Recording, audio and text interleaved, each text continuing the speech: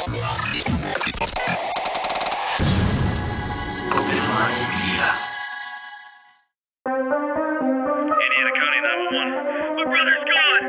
Can you be a little more specific, sir? He took my brother. Who took him? I don't know who took him. I don't know what. Sir, take time. Take a breath. Explain to me what happened. And I looked out and there was this big red blinking UFO. I can just say this. Something's going on in the woods. Something's going on.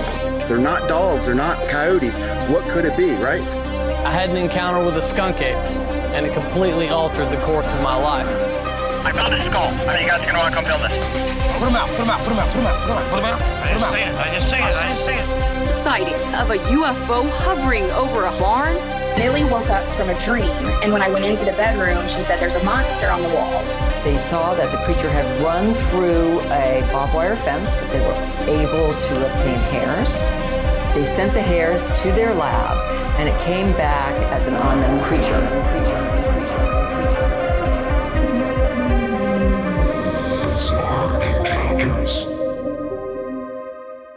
What is up, guys, and welcome back to the most bizarre show on the internet. I am the one, the only, Shane Squatch. And I'm Oren, and today we've got a bit of a sad announcement to make to start off the show. So Jenny is kind of going to be stepping away from the show for a little bit. Without getting too deep into anything, I've had, a lot going on in my personal life and family issues and whatnot for a while now. And, I haven't been handling all that the best in the world. And unfortunately, Jenny's kind of caught a lot of the brunt of that. So we've, kind of got to get our house in order a little bit. I've got some things I need to work on personally and just kind of get us moving in a more positive direction. And hopefully she'll be back with us very soon. But unfortunately, there is that announcement we have to make. But on the good news for everybody else that thoroughly enjoys Bizarre Encounters, we are not going anywhere. The show will always continue on because Oren and I are definitely extremely passionate about the show. So if anybody's worried about the show not continuing, it will continue and it will always find a way to continue. So Bizarre Encounters is not going anywhere, as sad as that news may be as far as Jenny taking a step down temporarily or permanently. We haven't quite figured it out yet, but either way, we're still running it. Bizarre Encounters, still Bizarre Encounters. Only difference might be we're just running it with 2 co-hosts instead of 3, but we'll see, I guess, as everything progresses into the future. And Shane, on a kind of more happy note, I guess you got a little bit to talk about Squonkapalooza here tonight. Of course. So, considering that I'm sure everybody saw the title of the episode, we will be digging into the Squonk today. I purposely wanted to do this after Squonkapalooza because everybody else was doing theirs before. I know a lot of you guys have probably already heard the whole story of the Squonk, but we have our way of covering things, so hopefully it'll be a little bit different than how everybody else does it. But before we get into that, the whole reason why the episode was even inspired in the first place was because I recently got to vend at Squonkapalooza. It was an awesome event thrown by Lisa from Cryptid Comfort. If anybody hasn't checked that out, really, really cool cryptid stuffed animals. And for anybody that watches the video of any of our episodes, I usually have them tucked behind me up on the cabinet. And also from Joe from Cryptoteology, as everybody is probably fully aware listening to the show, that we give him a shout out in every single show. 2 awesome people put on a great event. It happened in Johnstown, Pennsylvania. They pretty much set it up where you're at this like a park in like the downtown. There's like a fountain in the middle, and then there was all this city kind of going around it. It was like not a big town, but not like a small town either. It was kind of in the middle, I guess you could say. But we had a really good turnout. A lot of people showed up. I handed out a shit ton of business cards for inquiries and Bizarre Encounters, so hopefully we'll get a new pocket of listeners over there in Johnstown. But it was a wonderful event. Got to meet a lot of awesome people. Got to hang out with a lot of people that I've been hanging out with in the community for a while, so that's always fun. After the event, as great as it went, we all ended up going to a bowling alley, and we all had like an after party there. Everybody got to hang out, got to make some new connections with some new people. And part of that new connection, just to throw this in there, I will be, hopefully Oren too will also be going to this one, but we will be vending in Charlestown. I got to pull all the information. I don't want to give you guys wrong information, but it's called The Snarly U Presents Cryptid Halloween 2, Cryptid Festival and Halloween Craft Show. And that's going to be October 28th from 12 to 6 at the American Legion in Charlestown, West Virginia. And Snarly U was just another one of those awesome people I got to meet at this event. Awesome dude. His name's Dave. Super excited to actually get to go and hang out with him again in West Virginia. Been looking for an excuse to go down there too. But it was a great event. A lot of awesome people. And because of that event, we will be also vending in West Virginia. So just something else to look out for as far as updates for Bizarre Encounters and us trying to reach out to more listeners and hopefully keep growing the listener base by making one-on-one, face-to-face connections with all you guys. And that also said, too, if anybody's interested in us vending any events, let me know, shoot me a message, because we definitely want to look into doing some more of that this year. And another step that we would like to do, if Oren can make it out to some, if he can, I'm still interested in doing it. But actually, maybe even Oren, if it's someplace closer to him, we can do it. But Bizarre Encounters wants to start speaking at events. So if anybody's throwing any events and they're interested in having us as speakers, we can cover whatever, your conference is based around, or if you already have some notes on stuff already done. But that's the next step that we want to progress into, is being able to speak. So if anybody's interested in that, or having us vend in general, shoot us a message, let us know. We'd love to set it up and keep bouncing around and meeting more and more of you guys and getting new pockets of listeners in new states. And on that note, you guys know the drill. Do all the internet things. Reach out to us, social media, bizarreencounters@outlook.com. You know how to get up with us for any suggestions for guests, topics, any contributions to the show you guys want to make, and especially for Shane's Bizarre Encounters book that he is working on. You guys get up with us however you want to. And I just want to throw this one in there too. We recently got a review saying that they like the way we cover stuff, but they feel that we need to have a Native American voice come on and tell some of their local stories. I do understand I'm only 25% and I got it passed down from my grandma, but I would love to actually have somebody that, lives on a reservations, like 100% Native, pass down those stories like first generation. I'd love to actually have somebody that's a guest like that on the show. So if that sounds like it checks any of the boxes for any of you guys out there, shoot me a message, and I'd love to get you guys on the show. And speaking of all that, if you guys aren't already following the show on social media, highly recommend that you will do if you want to get updates on anything cool and interesting going on with the show or any new episodes, all that kind of fun stuff. And if you want to have some awesome conversations with some like-minded individuals, you guys can always pop onto the Telegram or the Discord. The Discord is the main one that we're focusing on, so if anybody wants to pop in there, drop some ideas, theories, whatever you want to do over there, I want to see you guys start to interact and get to know all of each other. And if you guys want to share the show in a quick and easy way, I do post them on Instagram also, but I do make clips for the show that I post on YouTube and TikTok. And I recently discovered how to do it through through Riverside, which is our platform that we record on, where I can make better video snippets of the show where it actually shows our faces instead of it just being the cover with a little audio bar in the bottom. So that's hopefully going to get even better to look at. I'm going to keep trying to progress on that. I got a few different things coming down the pipeline that documentary stuff I want to work on. So definitely go and check out the YouTube and the TikTok if you're not already doing that. And if you guys want to support the show, there's a couple different ways to do so. Number one is you can join the Patreon, and there you'll get early access to episodes. You'll also get ad-free episodes. Well, I guess not so much of this show because we don't have ads on here yet, but also of inquiries and stuff because they're both combined. It's Open Minds Media. So you don't just get one show, you get multiple shows.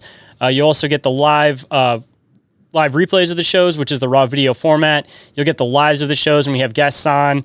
And also there's exclusive merch store discounts. So if any of you guys have been looking at that Bizarre Encounters shirt that I recently dropped, the Stay Bizarre one, and you guys want to get a little bit of a discount on it, if you guys join the Patreon, even for 1 month, you get a discount code. You guys can go on over and use that on the merch store.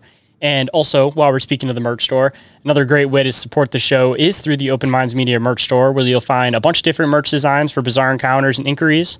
Also going to be adding some new cryptid designs as time progresses.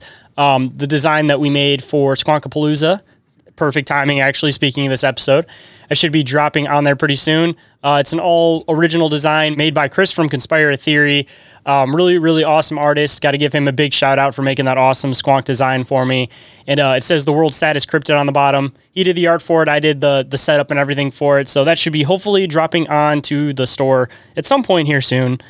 And the last way you guys can support the show is through Red Circle, which is our RSS host. If you guys want to donate to the show directly, that's a good way to do so. And if it doesn't give you the option to leave some type of personalized message, shoot us a message. Let us know that you donated to the show. And all of that's going to go towards making it so that we can go to more of these events. We can do more stuff with you guys, get to know you guys, and keep expanding the show. It's not going in our pockets. It's all going towards progressing the show, making everything better and better and better. So a bunch of different ways to support the show. Don't forget to do one of those. And if you can't do any of those, at least interact with the show, leave some reviews, some ratings, comment on stuff, any of that. Any possible way you guys can support the show, please do so. And that doesn't just go for this show. That goes for any podcast that you guys enjoy. Don't forget to support all of your, I don't want to say local podcasters because we're smaller podcasters, but, localized, I guess, to our area. But either way, don't forget to support all the different podcasts that you guys love. And if you guys are looking for some more shit to support, always keep in mind Joe at Crypto Theology. He's making some great cryptid designs on T-shirts and merch and whatnot. So definitely go check him out. And every single thing that we've mentioned is all available under the link tree. So if you want to go and find that stuff, go down to the show description, click the link tree link, and follow the trail to whatever you might be looking for, my friends.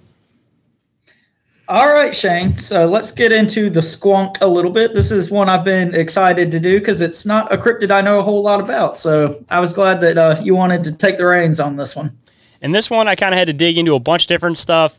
And just like a lot of the time, I like finding a lot of rare books online and sending you them. So as I was doing through this work, I found the 2 original books that the Squonk was referenced in. So, of course, I had to send those over to you. So if anybody wants to go and check that stuff out, of course, I'll include the full inserts into this episode. But if you guys want to dig more into those as we progress, write down the names of the books and go and check them out for yourself because I'm sure you guys can find PDF copies of them online. But to take it away, getting into the Squonk here. This is going to be the first one that I've done research on in a little bit, it feels like. So it might be a little bit rusty right off the bat, but we'll get rolling on this one. I think it's going to be a lot of fun. So to start, the Squonk, also known as Lacrimocorpus dissolvens or Thuristus lacrimosus, is a creature that has captured the imagination of many over the years. According to legend, Squonks dwell in the hemlock forest of the Poconos in northeastern Pennsylvania. These creatures are said to be shy and elusive, making them rarely seen by humans.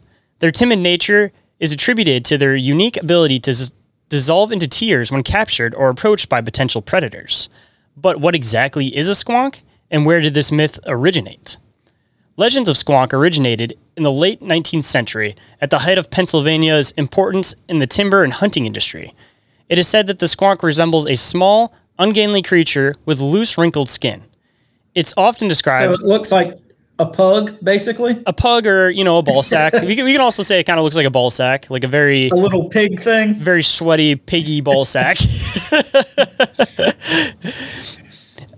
It's often described as having droopy, sorrowful countenance, and its skin is supposedly covered in warts, blemishes, and weeping detachable appendages. Sounds like slightly like a newt. That's the grossest thing ever. Yeah. Can you imagine just seeing like a ball sack walking through the woods and just dropping pieces? Like, what the fuck, bro? Ball sack with detachable appendages. So, in addition to being the saddest cryptid, it's also the grossest. Yes, you could say that, but it's so gross that people find it cute. That's how that kind of stuff works. It's circled back around. Yeah, hopefully that works for a lot of the people out there. That maybe you'll be so gross to somebody that you'll be cute to them. Cross your fingers. We can only hope. The creature's plight is said to be due to its extreme self-consciousness about its unattractive appearance, leading it to hide from sight and weeping continuously. Unlike a lot of other creatures, the supposed physical characteristics of the Squonk remain unchanged from the original written accounts in the 1910 book Fearsome Creatures of the Lumberwoods by William T. Cox, also including Latin names for the creature in the book by George Bishop Sudworth, who is the chief dendrologist of the United States Forest Service.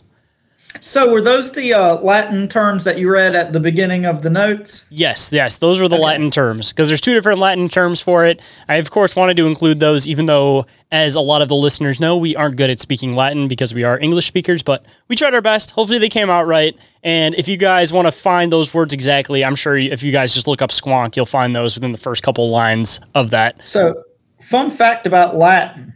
So I don't know if any of the listeners or even you, Shane, know this, but I was actually homeschooled, like the entire time I was in school. So that probably explains a lot to you guys. Not in a bad way, though. So my mom thought it would be a great idea for me to take Latin as my foreign language because, like, supposedly it helps with, like, SATs and all that kind of stuff. So I did, and, Latin's a dead language. Nobody knows really what it sounds like, all that kind of good stuff.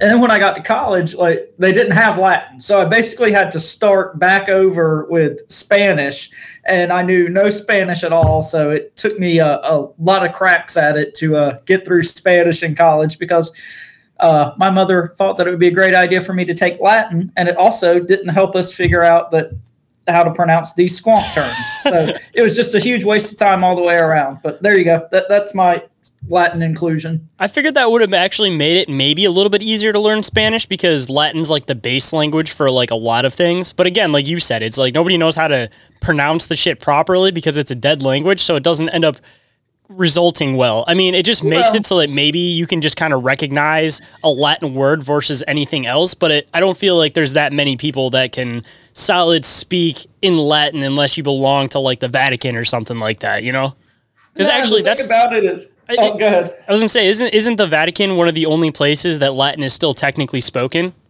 I'm not sure about that, but it wouldn't surprise me. I'm pretty sure. I'm like 99% sure.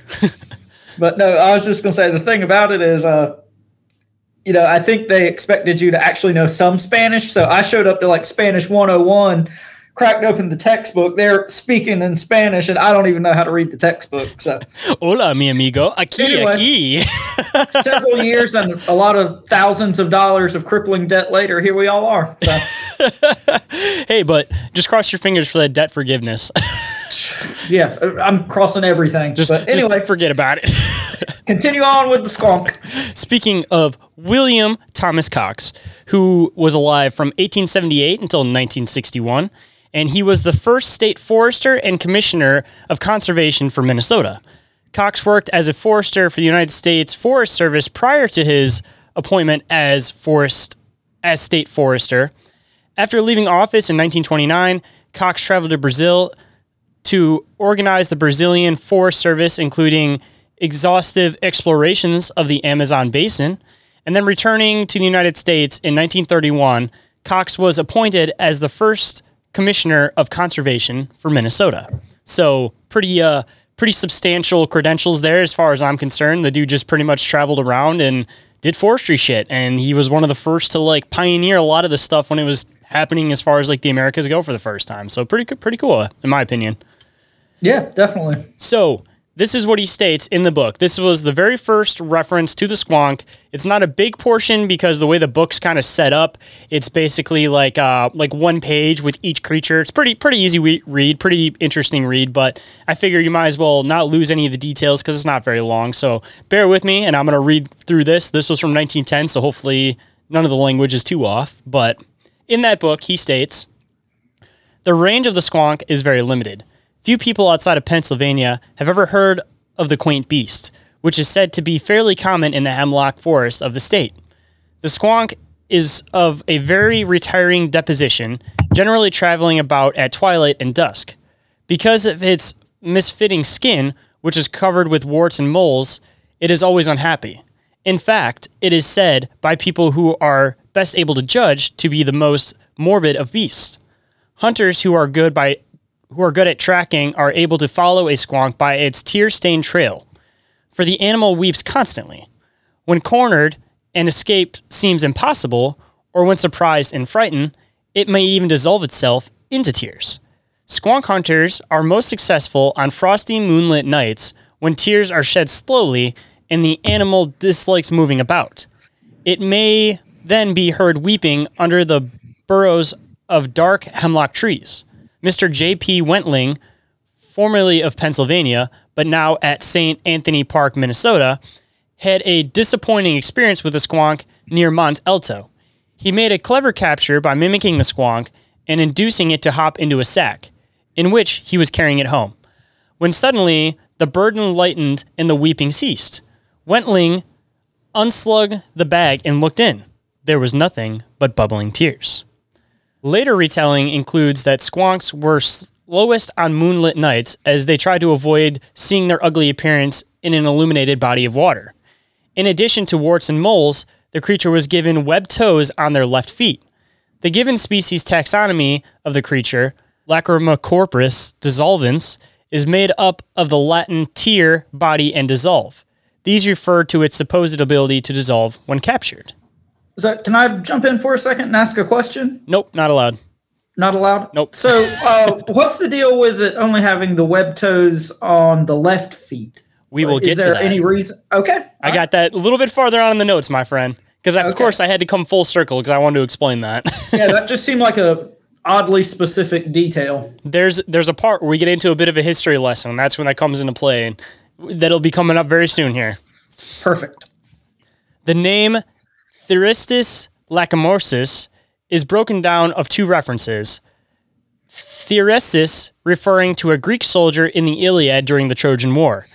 Even though he plays only a minor role in the story, he is said to be bow-legged and lame, to have shoulders that cave inward, and a head which is covered in tufts of hair that comes to a point.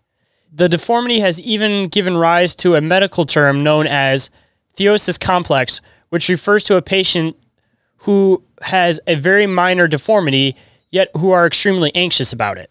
They frequently contact surgeons to correct their highly perceived deformity. The doctors tend to ignore the complaint and refer them to psychologists. Psychotherapy, however, is often refused or ineffective.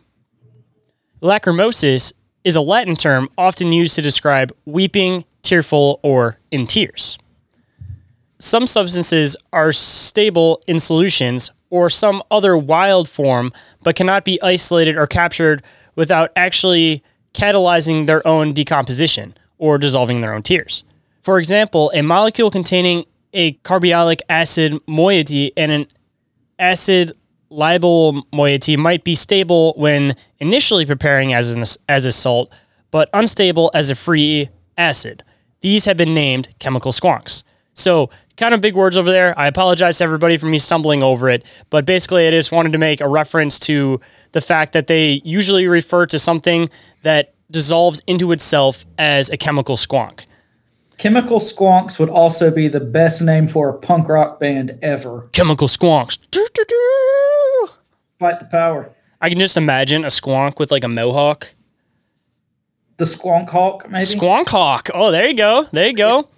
What happens when a squonk goes and hangs out at CBGB for too long? They become a chemical squonk. He dissolves in his own ball sack sweat at that point, I guess. That's from all the moshing, though. It's a little bit different. They're not embarrassed of their look. They've just been moshing a little bit too hard at that point. Well, hey, I mean, if he's in a punk rock club, he probably looks better than a lot of the people there. So that's coming from wrong. Someone who likes punk rock. So people, don't be offended out there. Hey, that's the trick to punk rock. You got to have crazy enough hair that people look at your hair instead of your face. That's the trick, right? There you go.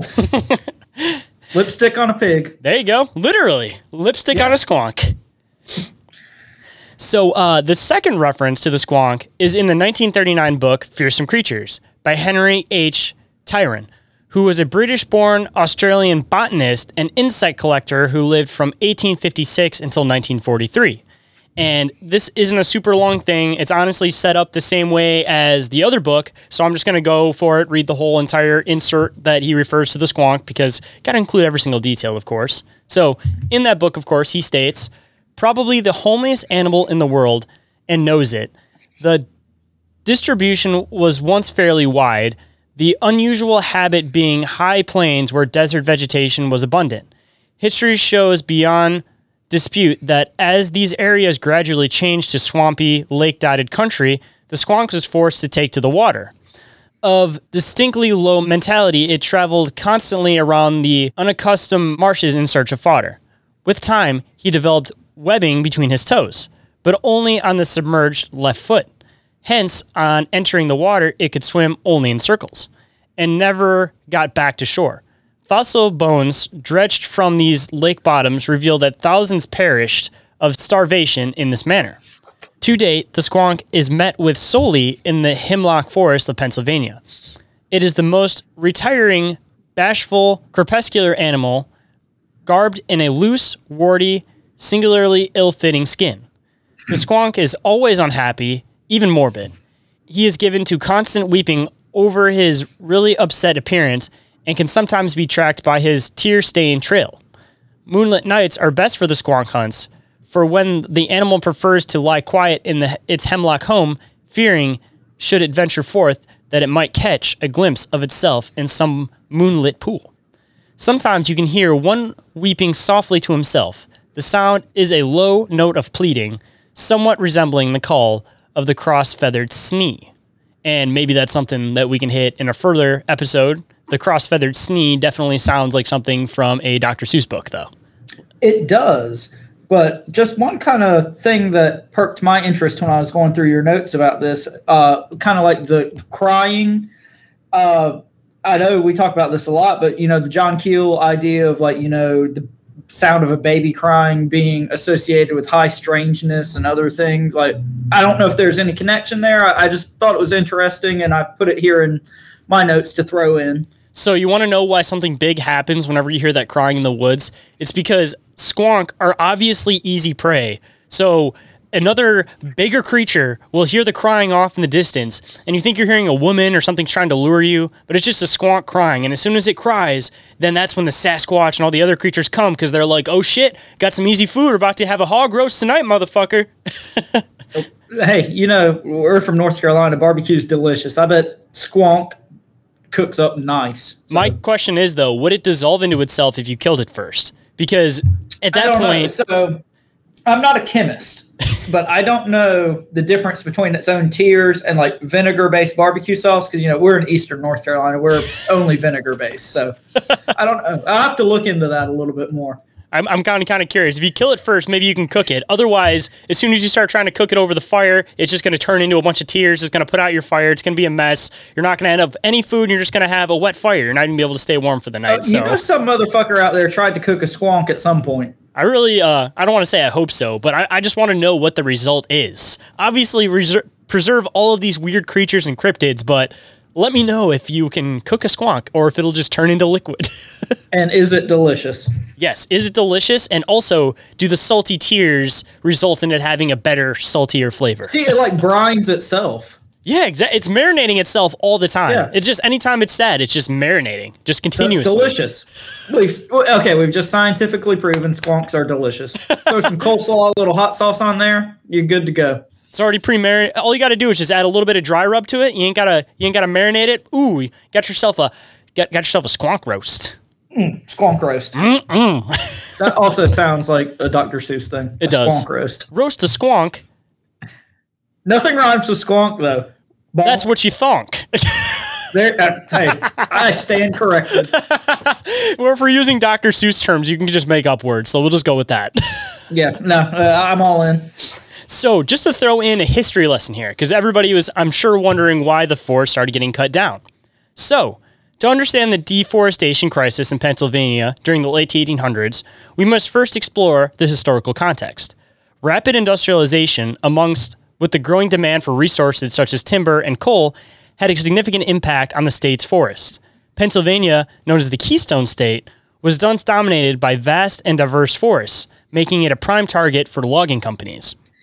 So if I can jump in for a second here, Shane, like I wrote here in my notes, I think this is kind of the heart of this whole squonk thing, because, we talk a lot about on the show, these stories were probably based in something real at some point, and then through the game of telephone got changed.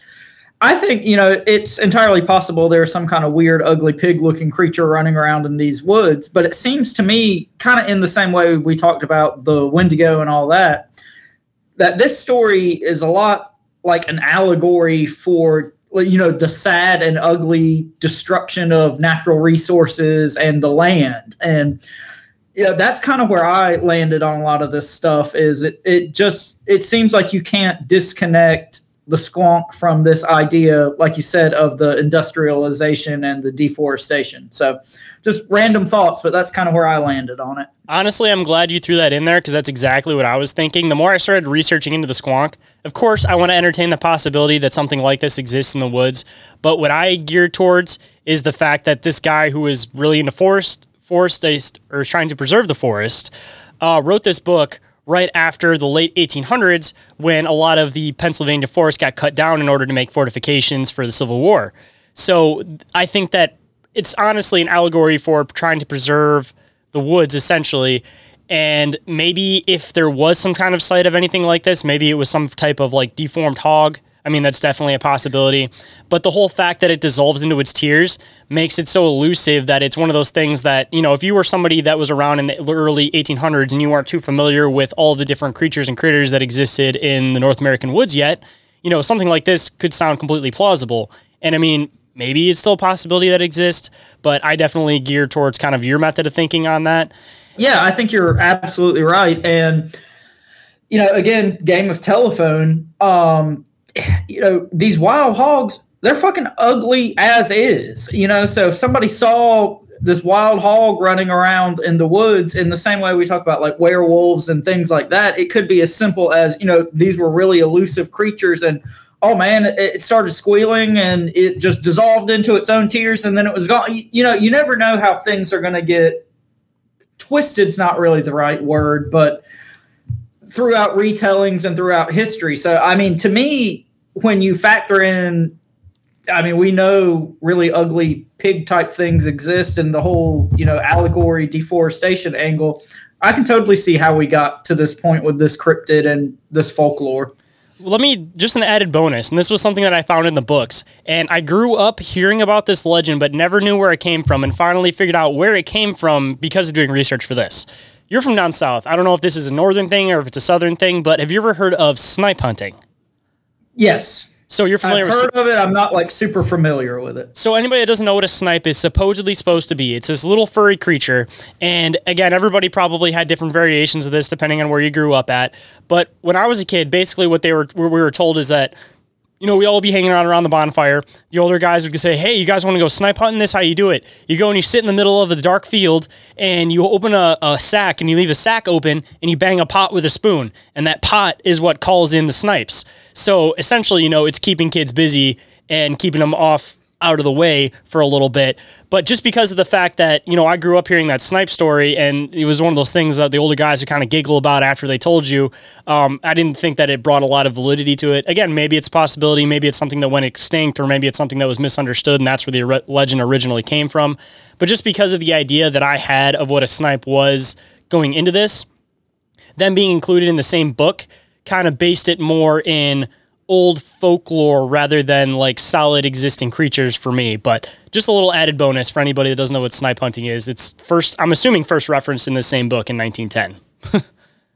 Yeah. And I think you're, spot on. A lot of this stuff, like I said, probably was, way back based on something more tangible and more real. And, through the years, it's just kind of got morphed into folklore and cryptids and these stories we tell ourselves. So no, I think you're spot on, Shane. Playing telephone, that's what it turned into. Like I said, it could have been just like little furry creatures that don't sound crazy or off or anything like that, but it turned into this whole thing with banging on a pot, catch them in a pan, you can only catch them at night, like all this kind of extra stuff, just extra telephone, just adding more and more onto the myth that wasn't actually part of like the basis of it. Because no animal in the world are you going to catch by banging a pot. That doesn't even make any sense. But as a 5-year-old, you're like, oh shit, I'm going to go catch some snipes. It's really easy for me to see how like stories like this evolved and progressed through, in some cases, hundreds of years, though. Oh yeah, especially with American folklore. It's just, we have a way with tall tales. That's what it is. I feel like American folklore is based in tall tales, especially with like the white settlers and everything. Because of course there's like the native folklore, the original American folklore, and then there's the white settler American folklore, which is all the tall tale type of stuff. And I feel like this kind of fits in that category as far as I'm concerned. And there might even be another connection to that that's coming up here very soon with American Tall Tales and the Squonk. Ooh.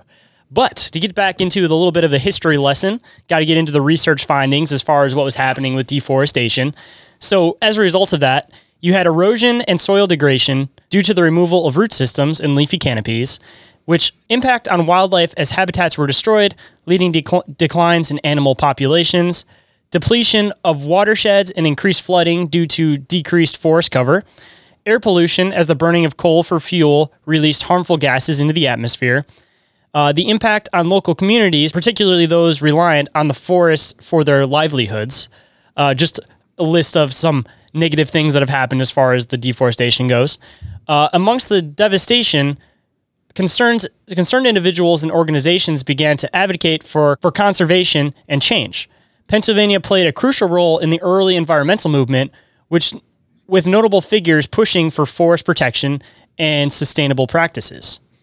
The establishment of Pennsylvania's first state forest reserves was a result of this, and also the creation of Pennsylvania's Forest Association and its efforts to educate the public on conservation, which again, like we were talking about, you start creating all these folklore stories, telling people all these creatures exist in these woods, and it just kind of brings more impact as far as like, hey, let's preserve these woods as soon as you can put like there's people, of course, that are instantly going to be drawn to like trees to begin with, but there's still a lot of people that need to have some type of animal or some type of face to put to it.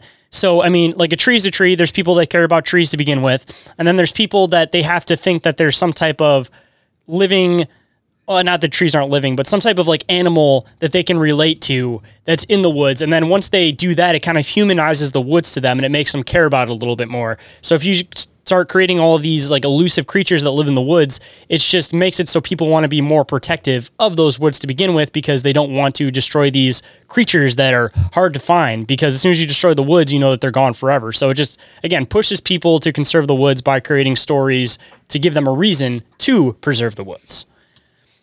And getting into American Tall Tales here, even the great American Paul Bunyan had such a run-in with the Squonk. In Paul Bunyan and His Great Blue Ox, which was released in 1926, Paul and his men are stalled in cutting timber when one hears a queer wailing some distance away.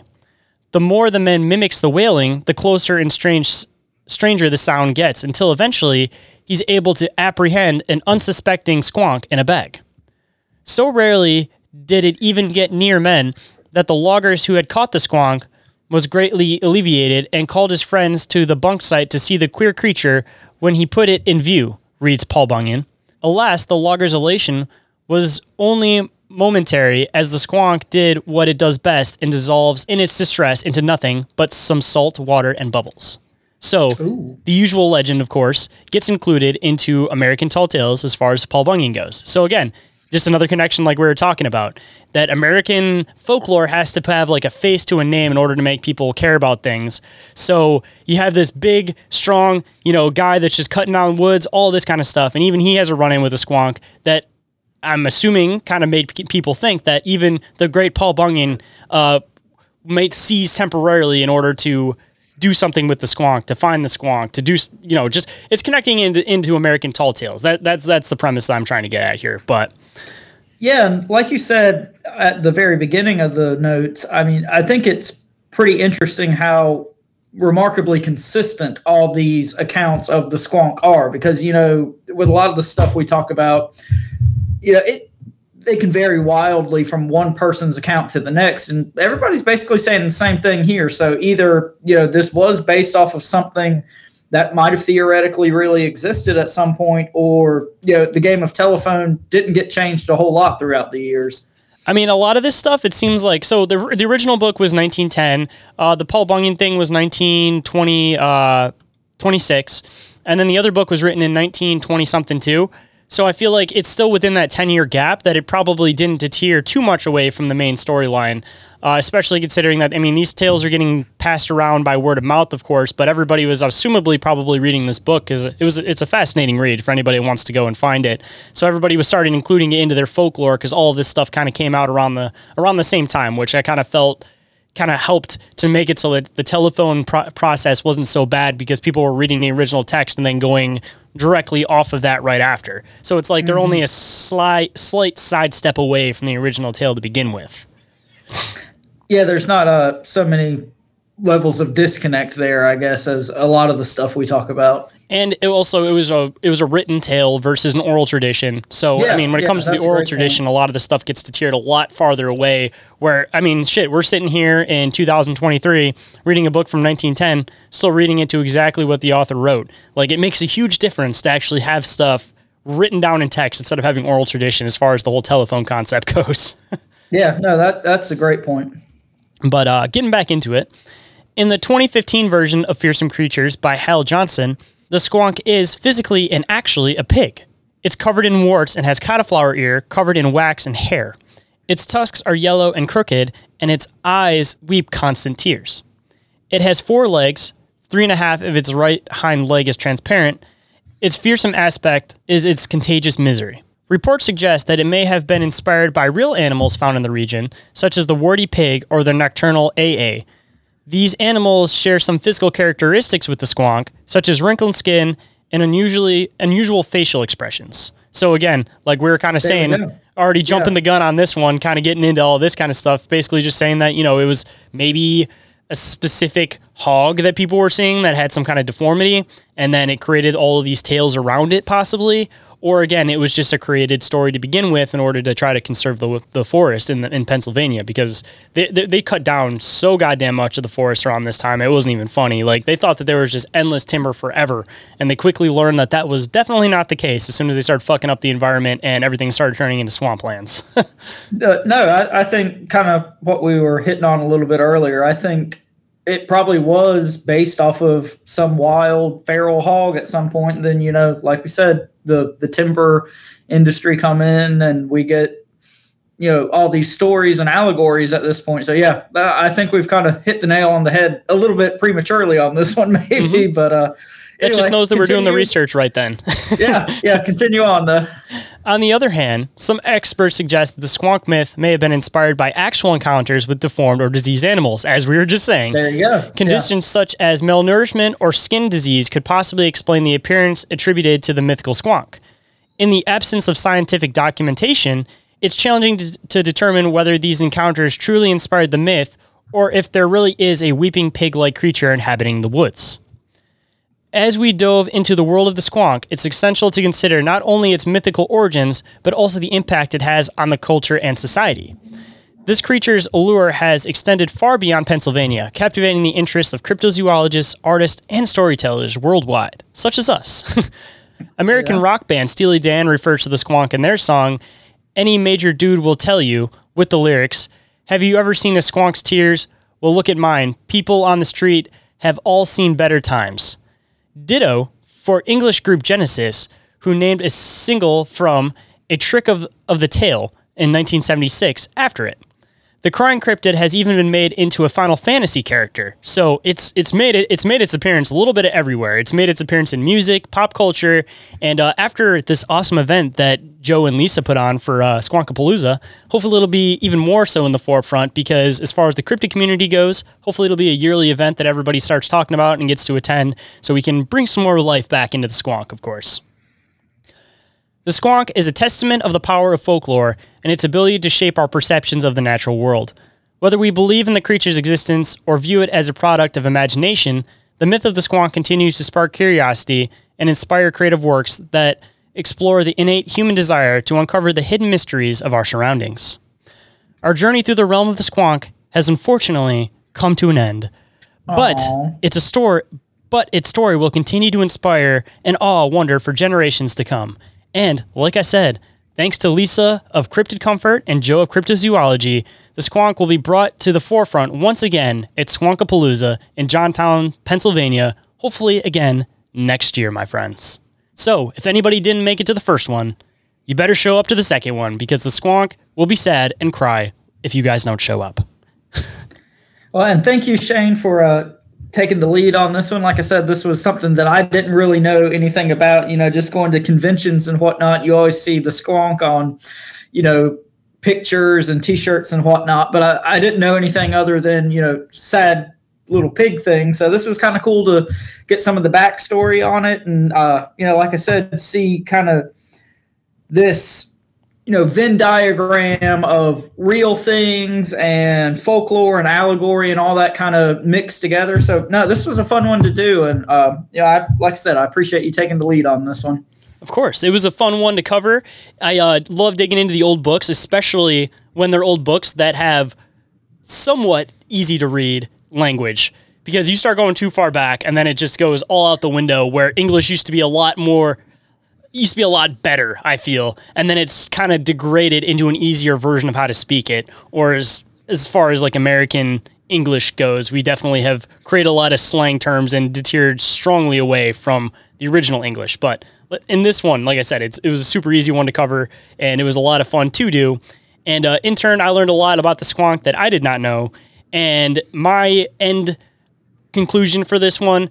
Again, it's definitely possible, but where I'm sitting at is that it was a story created in order to preserve the woods as far as Pennsylvania goes.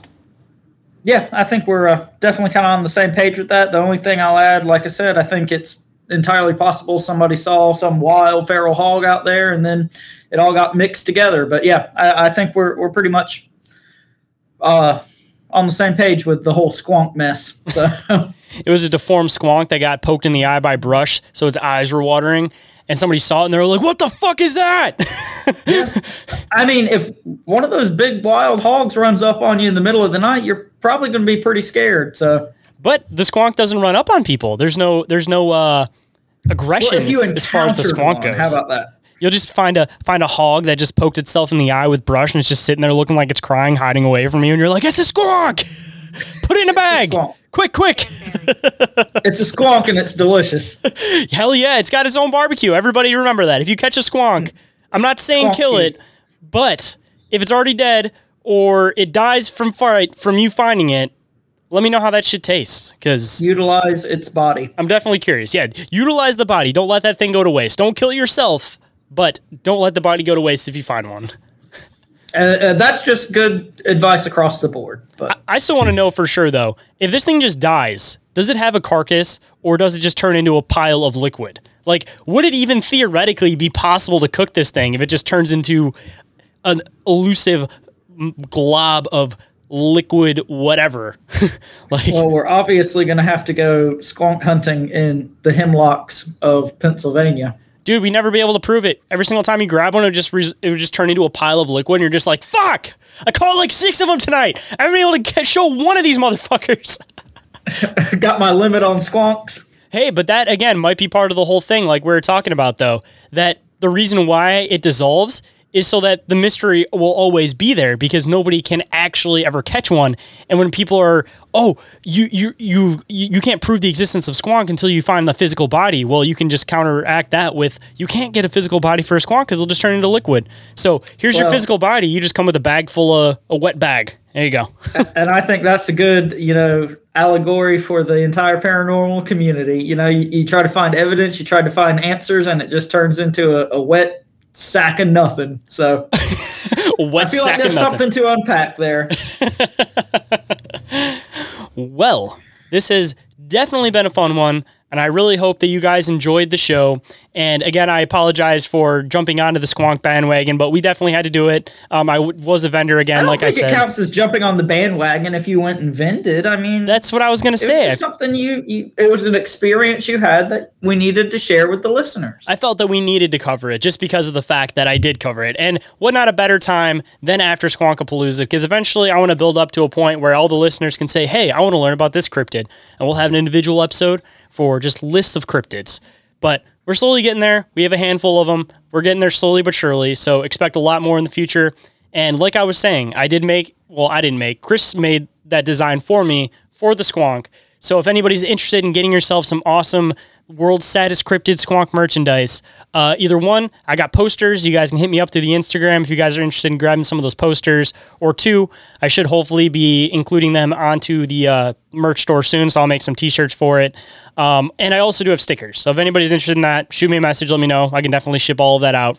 But also just to continue throwing it on in this, the setup for the Squonk design, I want to continue on for different cryptids. I just got to come up with different variations for different things. But there'll be a Sasquatch one, and it'll say the world's whatever cryptid. And I just want to continue on that thing and kind of make that our thing is that basic setup design, but with different cryptids. So if that sounds like something you guys would be interested in, let me know. If you guys think that's an awful idea, also let me know so that I can mix it up before I get 5 designs in and then my OCD kicks in and then I have to continue doing it that way. So let me know what you guys think. And if you guys want to grab some of that merchandise, again, shoot me a message and I will gladly ship you out some awesome Squonk merchandise. And on that note, you guys do the internet things, get up with us through social media, through the web.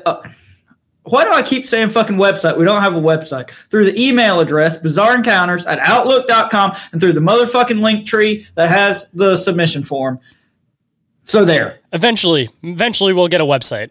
We'll set that up. We got a link tree for now. That's as close as we get to our website. It seems like I'm just fucking manifesting it over here. But it'll happen. Anyway, it's meant to happen, clearly. And if you guys enjoyed this episode, don't forget to leave a review or rating for the show on iTunes or Spotify. And if you guys leave a hopefully nice 5-star review on iTunes, then I will read it out on the show. And for our 4-star review that we got, I'm sure you heard the reference in the beginning of the show. I did hear what you said, and I will try my best to get somebody that has 100% Native background to come onto the show and talk about some lore coming strictly from the Native American perspective rather than me covering it from my generational Native American perspective. And again, thank you for not leaving us a 1-star, leaving us a 4-star. And we are glad that you listen to the show and you enjoy the show. And hopefully we can, again, accommodate some more of the better background as far as Native American lore goes. And all this shit is listed in the link tree and the show description. I've been Shane. And I've been Oren. And guys, always, I always got to remind you guys, because I don't think you guys remember this, but you guys always, don't forget to stay bizarre. Bizarre. Bizarre. Bizarre. Squonk sandwiches? Tears?